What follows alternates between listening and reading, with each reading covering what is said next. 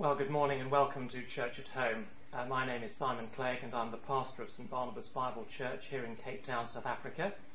If you're with us for the first time, we're delighted that you've joined us, and I do hope by the grace of God that our talk this morning will be a blessing and an encouragement to you, even as you continue in fellowship with a local church. Now, we're currently in a series in the Gospel of Mark, which is all about Jesus Christ. It tells us who he is and why he came, and how anybody today can receive him as their own personal Saviour and Lord. Now, if our study today leaves you with questions, or you'd like somebody on the team to pray with you, all you have to do is visit our website, www.sbbc.org.za, and on the home page there's a contact tab, and you can leave your contact information there, and somebody on the team will be getting back in touch with you in the course of the week. But now, as we begin, can I invite you to have your Bible open at Mark chapter 7 and verse 1. And before I read the passage for us, I'm going to pray and ask for God's help.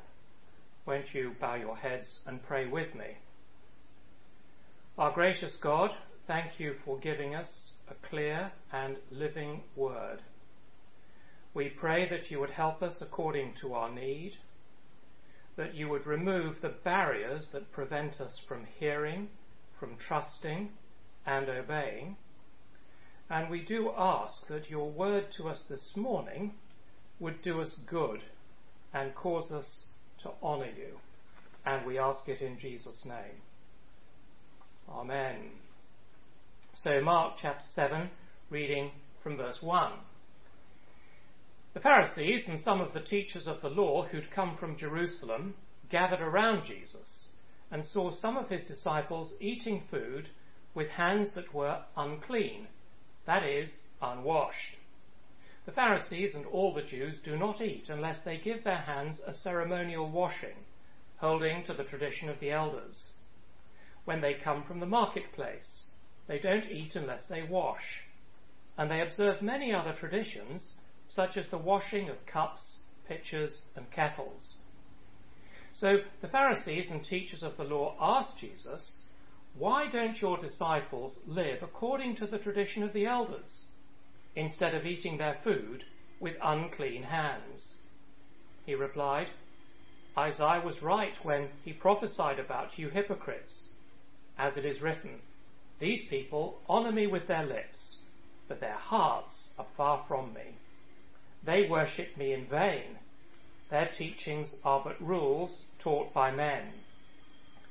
You have let go the commands of God and are holding on to the traditions of men." And he said to them, "You have a fine way of setting aside the commandments of God in order to observe your own traditions. For Moses said, 'Honour your father and your mother,' and anyone who curses his father or mother must be put to death. But you say that if a man says to his father or mother, 'Whatever help you might otherwise have received from me is korban,' that is, a gift devoted to God, then you no longer let him do anything for his father and mother. Thus you nullify the word of God by your tradition that you have handed down, and you do many things like that." Well, just so far in God's holy and inerrant word. Now, this passage is dealing with a deadly disease. It's a disease that's so deep and so dangerous that it makes all other diseases look minor by comparison. Because in Mark chapter 7, Jesus does, as it were, a dissection of the human heart. It's not especially easy for us to study the first half of chapter 7 without the second half, but God willing, we'll come to that next Sunday morning. When we talk about Jesus dissecting the heart, it's probably better to say that he is dissecting the mind, meaning the way that we think, the way that we plan, the way that we live. It's such a radical process that it changes the way that the Christian views himself or herself, the world, and everything.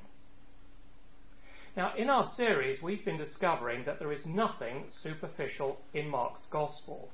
It is very weighty. And it's been our prayer that it would come across in these talks as weighty. There's nothing frothy about it. And this particular passage is especially weighty. It is not a nursery rhyme. One of the great preachers in London in the last century was a man called Dr. Sangster, and he preached at Westminster Hall for many years. He was a very experienced man. And on one occasion he said that some congregations would in fact be happy with the exposition of a nursery rhyme. And to illustrate his point, he used the rhyme that begins, "Old Mother Hubbard went to the cupboard to fetch her poor dog a bone." And then he preached a short sermon on this nursery rhyme to his congregation. He did it powerfully. He did it emotionally. And when he finished, he said, "Look, I believe if I gave an altar call now, some of you might even come forward." Now, we're not doing anything like that this morning, because Mark chapter 7 is not a nursery rhyme. It's not a piece of lightweight fluff. Jesus is being attacked verbally by religious leaders. They're angry that Jesus is not bowing to their rules and regulations. And Jesus goes on the counterattack because their rules and regulations are actually a cover for rejecting God himself. So this is a very heated and very important debate. Now, in case you can't immediately see how Mark 7 fits into the series so far, and maybe you're feeling that this is a rather random, left-field new topic, let me remind you that in the previous chapters, Jesus has been displaying his divine power and majesty, and especially in chapters 5 and 6. So think of him exorcising the man with the demons, or healing the lady with the sickness, or raising the little girl from the dead, or feeding the 5,000, or walking on the lake. Jesus has given such remarkable proof of his power and majesty that he expects everybody, and especially his disciples, to work out that he is the Son of God. But they don't. And I think, as I said last week, that this is a shock for Jesus. And he's forced to take his disciples very patiently on a much longer road of education. And he's going to teach them that they have a deep need, a huge problem, a condition which only he can solve. So they, like us, have to learn that they need him. And Mark chapter 7 is part of that longer road of teaching to show the condition of the human heart. And because this is a clash between the Pharisees and Jesus himself, we're going to divide this into 2 points this morning. The first is, what is it that the enemies of Jesus Christ want? And that will take most of our time. And then the second point at the end is, what is it that Jesus Christ wants? So firstly then, what do the enemies of Jesus Christ want? Well, in verse 7, we see that some Pharisees and teachers of the law have come from Jerusalem. They've come to complain that the disciples of Jesus are not keeping their rules, because they're eating their food without going through the ceremonial washing process required by the religious authorities. So it's important to see that they're not complaining that the disciples aren't washing their hands in the same way that some parents today might complain when their children don't wash their hands, because this isn't a hygiene issue, and to bring it up to date, it's not a virus prevention issue. This is a religious issue. It's a religious ritual. It's a religious ceremony. And I guess it would be rather like me saying to you in church, where are your hats? And when I said that, I wouldn't be talking about sun protection or keeping the rain off. No, in that example, I would be saying, look, come on. You know the tradition about wearing hats in church, so please wear your hats. Now, where did this come from in Mark 7? Well, in the Old Testament, the priests, that is to say Aaron and his sons, did wash their hands before going into the tabernacle. And it seems that God's people then made it a rule for everybody. And especially after the people of Israel were dragged off to Babylon and they'd been exiled and been deeply humbled. Because I think on their return from exile they were sincerely repentant. And it's possible they said at that time, if we're going to prevent something as catastrophic as the exile from happening again, we've got to be really serious about washing. I don't know, but it may have been something like that. But the point is, it was not God's word. It was just their rule. It was a tradition. It was something that they said, but which God had not said. And you'll see that Jesus has no interest in this at all, because he hasn't told his disciples to do it. And now these religious leaders come along and they're angry. In verse 5, they say, "Why don't your disciples live according to the tradition of the elders?" And we might expect Jesus at that point to say something peacemaking. After all, it doesn't seem to us like such a big deal. So I guess Jesus could have said something like, well, we're not Old Testament priests, so we don't have to do that. Or he might have said, come on, let's focus on the really big issues. Let's not stress about the small stuff. But you see, Jesus sees what you and I don't always see, which is that these religious leaders are elevating the rules of men and putting down the word of God.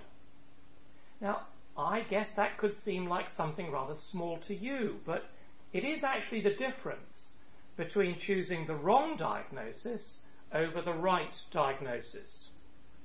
So suppose, for example, you go to the doctor and the doctor says one of your arteries is completely blocked and you've got to have a triple bypass or you're going to die. And then suppose after that somebody else comes along and they say, well, here's some fish oil. Forget the bypass. That's completely over the top. Just take the fish oil. Now you see, in that rather silly example, that person would be messing with your health and messing with your future. And in the same way, Jesus sees this elevating of human opinion over the divine word as choosing death over life. So look carefully with me, will you, at how the Pharisees were doing this. Look with me, for example, at verse 7. Jesus says, "These are rules taught by men." Then verse 8, "These are the traditions of men." Verse 9, "These are your own traditions."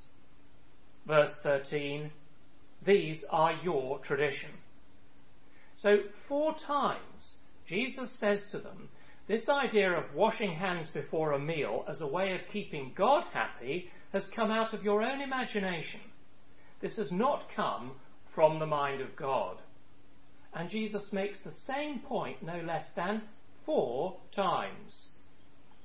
Now, of course, there's nothing wrong with coming up with certain traditions or rules. So, for example, at St. Barnabas, we have a tradition that we're going to celebrate the Lord's Supper on the 3rd Sunday of every month. Now, that's a reasonable tradition. There's nothing wrong with it. But you see, when a tradition or a rule cuts across the plan of salvation, when it brings in, as it were, a non-essential and says, this is absolutely essential for your dealings with God, that is damaging and it is dangerous.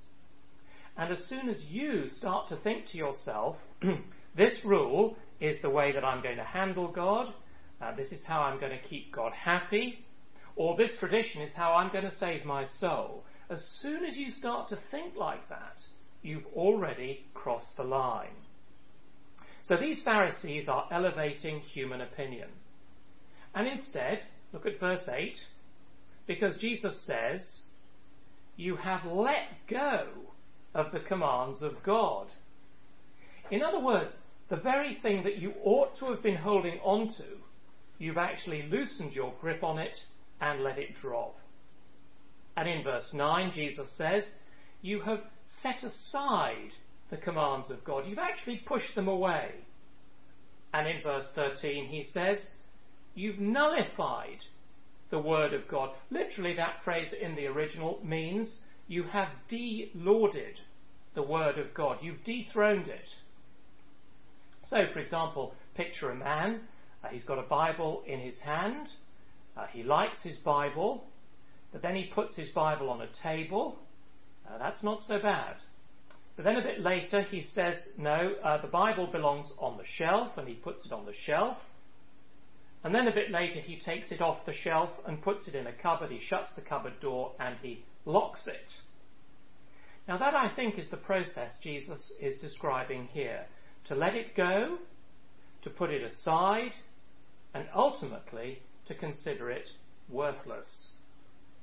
Now, it's not hard, is it, for us to imagine how an individual or indeed a committee might do something like this. I mean, imagine, for example, the synod of some great denomination saying at their annual meeting, we are passionate about this human idea. So this year, we're going to make it the year of the climate change gospel. We're going to make sure that in all the churches what enthuses us, what excites us, is the gospel of climate change. So we're going to preach it, we're going to teach it, and we're going to live it out in our lives. And as the group gets more and more excited about this and thinks of the different ways it might be implemented, well, the Bible is quietly closed. And then the Bible is pushed further away in case it threatens the plan. And then the Bible is seen to be a positive nuisance. It's an irritation. Now that, you see, my friends, is what's actually going on in Mark chapter 7. Now the illustration that Jesus uses in verses 10 to 13 I find fascinating, because he uses the illustration of the Pharisees who know the fifth commandment backwards. They know it perfectly well. The fifth commandment says, honour your father and mother. But you see, what they've done is they've invented a rule called giving your money to a religious project, which in this case is called Korban, devoted to God. And therefore, you see, they could turn to their parents and say, Mum and Dad, sorry about this, but the money that I would have given you to enable you to survive in your old age, I've given to this very exciting religious project. And it means, of course, there's nothing left for you. And I wonder if Jesus chose this particular illustration out of the very many he might have chosen, because it shows that God's command is heartfelt, and the Pharisees' tradition or rule is heartless.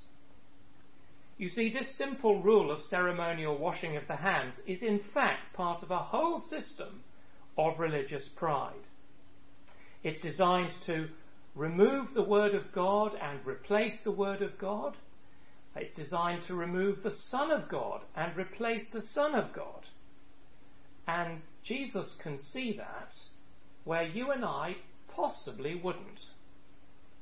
So no wonder that Jesus is as strong as he is in chapter 7 verse 6, calling them hypocrites, because they're playing a dangerous game. They know what they're doing, and they're speaking empty words.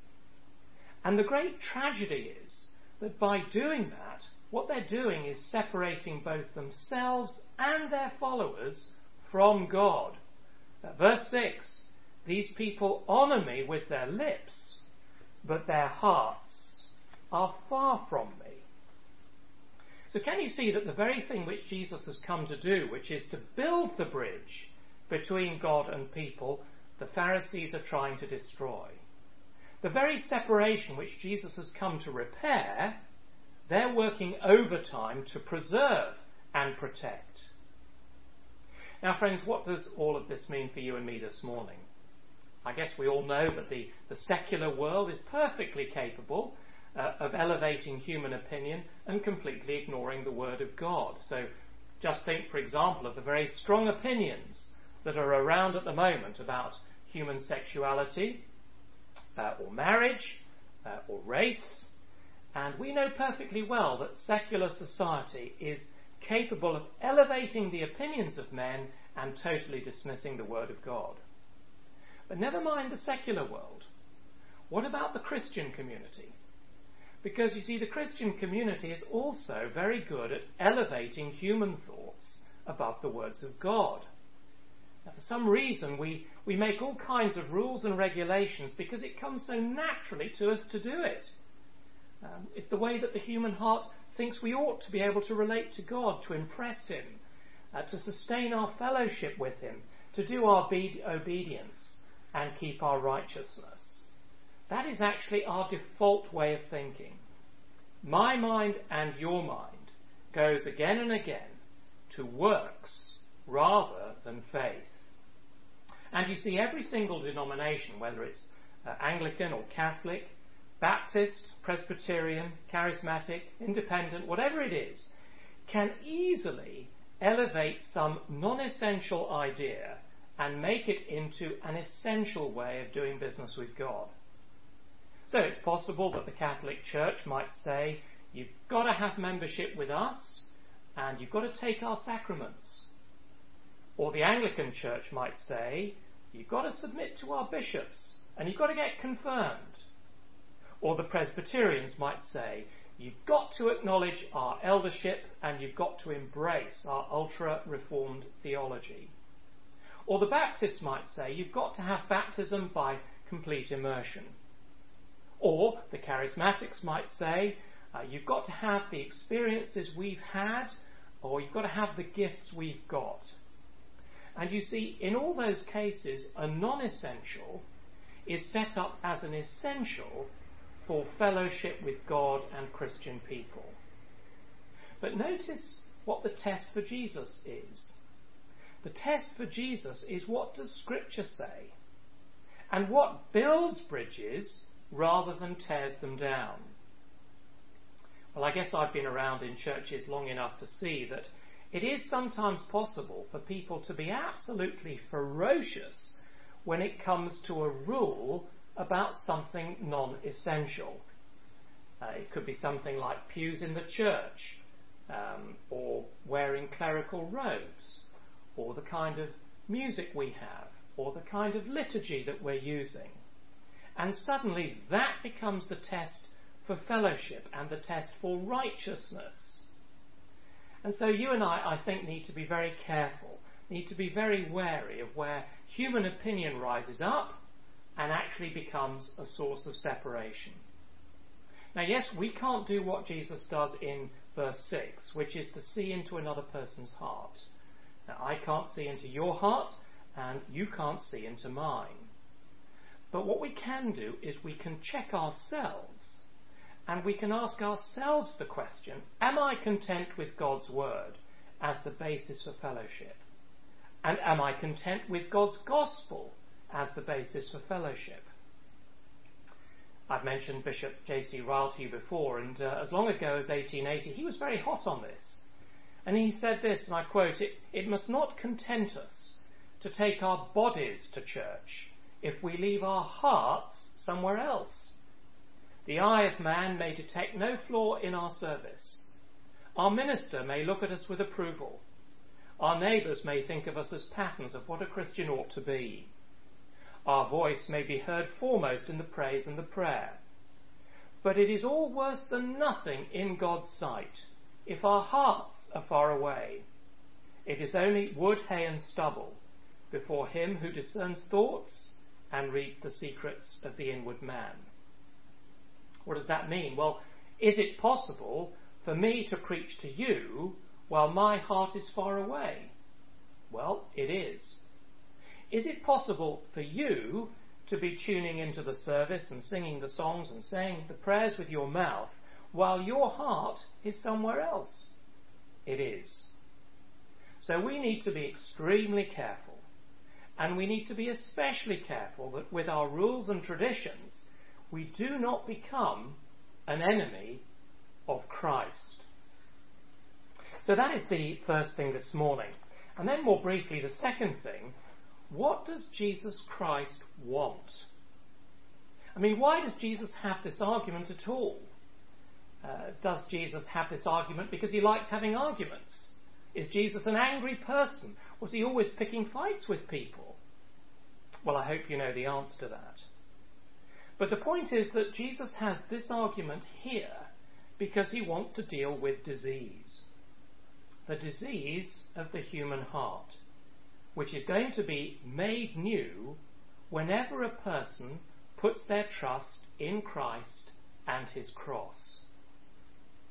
A couple of years ago, a street preacher in London was taken to court, and the reason that he was taken to court was because somebody had been offended that he was speaking about sin in the public square. And interestingly, this was one of those rare occasions when, by the grace of God, the judge was actually helpful to the Christian cause. Because the accuser said he didn't like the preacher speaking about sin. And the judge replied, but are we not all sinners? And the accuser said, well, yes, but I don't like being told that I'm bad. And the judge said, well, okay, I'll do that for you. And the accuser said, that offends me. And the judge said, yes, we can be offended by anything, even by somebody's tie. And he dismissed the case. And the preacher said, you see, that his motive for speaking about sin in public was so that he might tell people the wonderful news that God has sent his Son to provide forgiveness. I mean, it's so obvious, isn't it? And friends, that is precisely what Jesus Christ is interested in. The great compassion of Jesus is such that he's even speaking to the Pharisees for their good, for their welfare. Yes, he's cross with them, but he really does want them to be saved. So Jesus attacks the heresy of the Pharisees because the heresy of the Pharisees ties them and everybody else up in knots. And the truth is that rules do tie us up in knots. So we ask ourselves, don't we, have I kept the rule that keeps me in God's good books? And then that sets us off on a roller coaster of thinking and emotions, up one day in pride, down the next day in despair. And friends, that is an absolutely fatal way to run your Christian life. And if you don't believe me, go and read Romans chapter 7. As a child, my family used to worship at the local church, which was called St. Luke's. And St. Luke's was a very beautiful church. I guess the building was at least 1,000 years old. It looked like a church. There was a choir. The choir wore robes. The rector wore robes.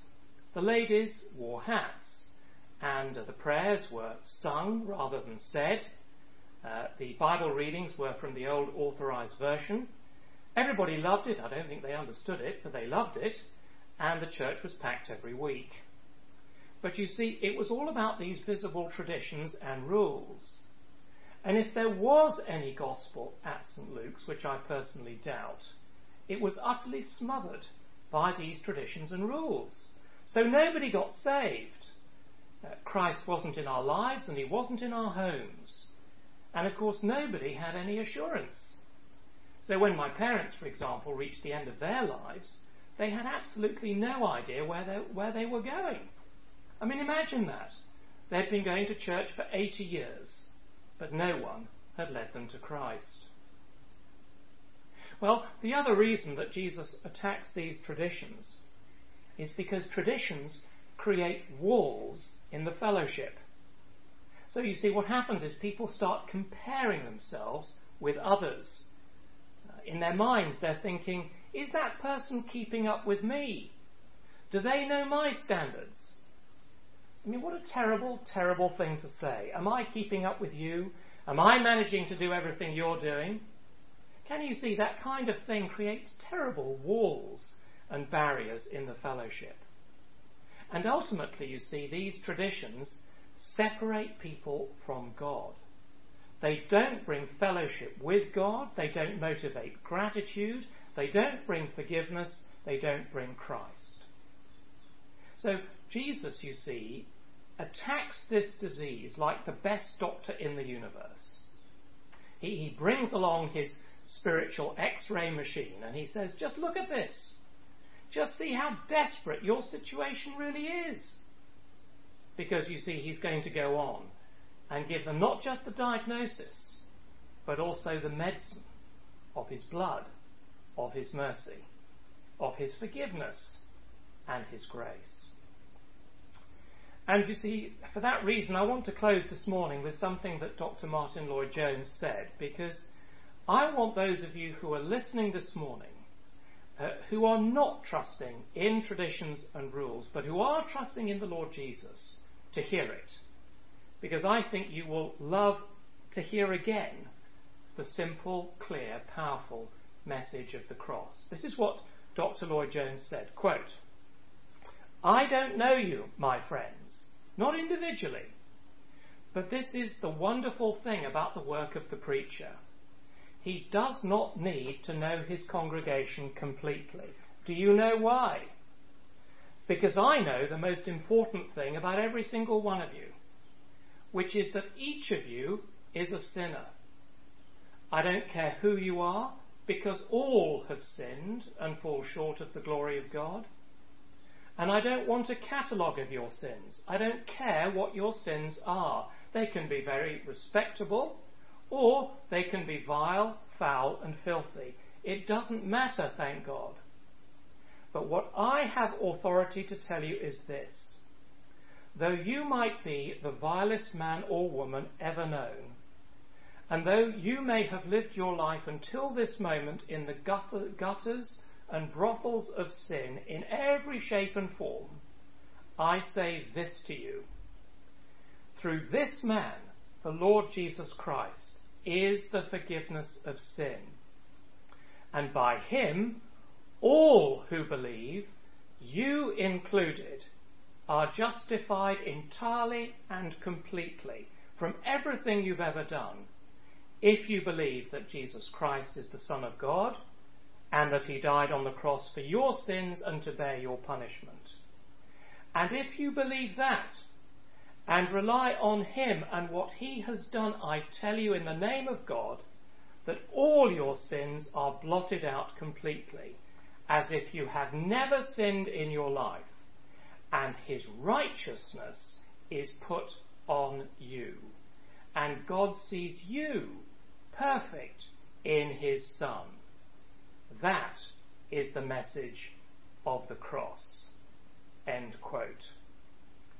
And friends, I'm sure that you'll agree with me that that is a far, far better message than all the traditions and rules in the world. So let's pray together.